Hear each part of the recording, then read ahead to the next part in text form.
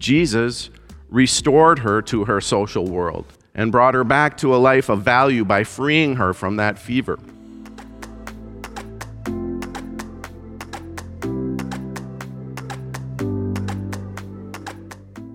In the morning, while it was still very dark, he got up and went out to a deserted place, and there he prayed, and Simon and his companions hunted for him. When they found him, they said to him, "Everyone is searching for you." Jesus answered, "Let's go." There's always been a tension between the private and public aspects of the Christian faith. I wonder if you think of your own faith as primarily a private part of who you are. In these verses, Jesus was trying to have some time in private prayer. Jesus and the disciples have been in the town of Galilee, continuing the very public proclamation of the gospel. And there in that public and visible place, Jesus heals the sick, casts demons out of the possessed, which is to say, he restores the afflicted people to their community, back to the public. But then he ducks into a little house in town. In our house, when I was growing up, there was often good-looking fresh-baked cookies or bars or banana bread sitting on the kitchen counter. Sounds great, right? The problem is that we were often told to stay away from that stuff. Why? Well, because my mom was going to bring them to someone else. Maybe a neighbor who hadn't been feeling well, or someone we were going to visit, or, it seemed to me like some random stranger might be getting that good stuff before I could get at it. One of the ways my mom has always loved to serve others is by cooking and baking good things for them. It appears that Simon Peter's mother-in-law was the same way before she fell ill. We read today that she was raised up by Jesus, a word that takes on powerful meaning in Mark's gospel. Near the very end of Mark, the same word is applied to Jesus at his own resurrection, raised up. Peter's mother-in-law immediately set about serving after having been raised. The Greek verb here is diakoneo, the same verb Jesus uses to describe the essence of his own ministry later in Mark. It is to serve rather than to be served. It is also to serve, that is to characterize his disciples. We miss the point then altogether if we see Simon Peter's mother-in-law as an example of an unliberated woman for whom serving men is her whole life. Rather, she is the first person in Mark's gospel who exemplifies true discipleship after having been raised up by Jesus, diakoneo. It was her calling and her honor to show hospitality to guests in her home. Cut off from that role by an illness, cut her off from doing that which integrated her into her world. Who was she when no longer able to engage in her calling? Jesus restored her to her social world and brought her back to a life of value by freeing her from that fever. It's important for us to see that healing is about restoration to community and restoration of a public calling. This all happened in the privacy of a little house in Capernaum.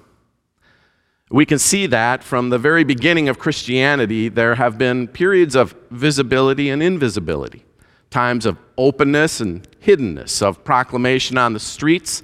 Think of Paul in Athens or Peter in front of the Sanhedrin, and worship and prayer in small homes or hidden away.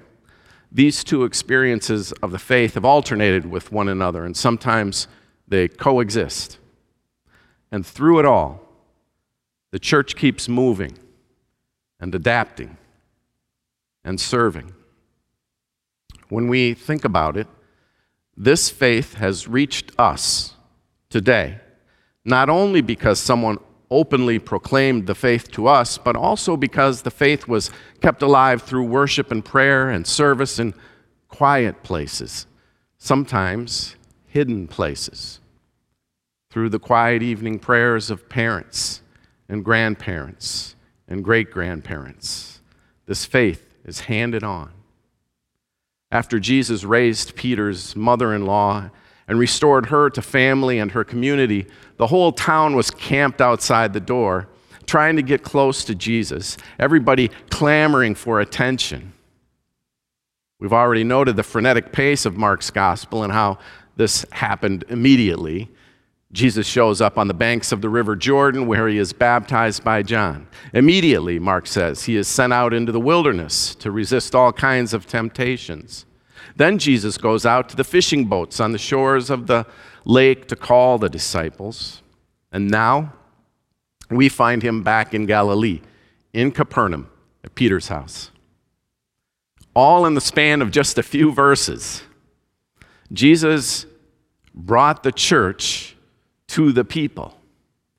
And I think this MASH unit philosophy of the church is a good reminder for us today. We all have a need for some stability in our lives, especially now.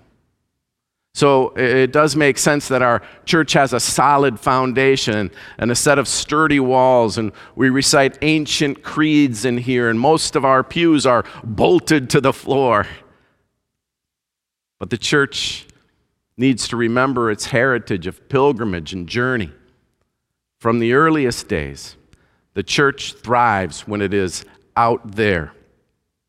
I hope that one of the lasting impacts of worship during this pandemic will be a fresh appreciation for the reality that much of the ministry of the church is something that happens well beyond this building. Our mission has never been just about trying to get people to come in as much as it is for us to go out with the good news, with the truth. We have been reminded during the Christmas and Epiphany seasons that we are an incarnational church, called to be the living, breathing, walking, talking, fully enfleshed body of Christ in the world today, wherever we happen to be. So Jesus is up before dawn and out the door.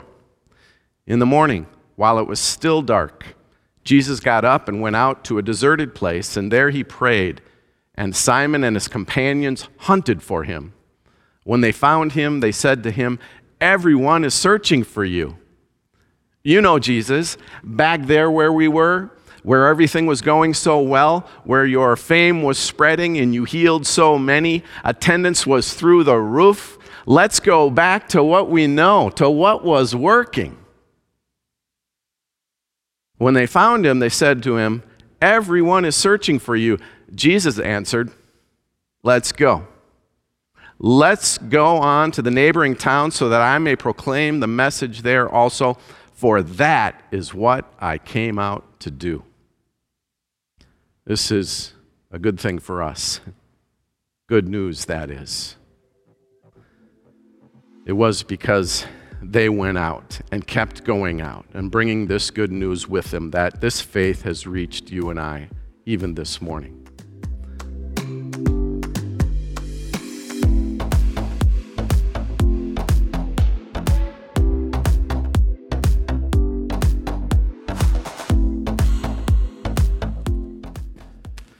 It was nearly a year ago that we had the gathered congregation together and we said, "Go in peace, serve the Lord." And you went, and you have been doing just that. We are called together around this sacrament where we are fed and forgiven, and we always end our services this way. But we're reminded profoundly on a day like this that as the Lord calls us and blesses us and sends us out, it might be a while before we can be back together again. But in the meantime, we are Christ's hands and feet, as Paul sang for us. And so have we been fed, and have we been forgiven, and now we go in peace to love and serve the Lord. Thanks be to God.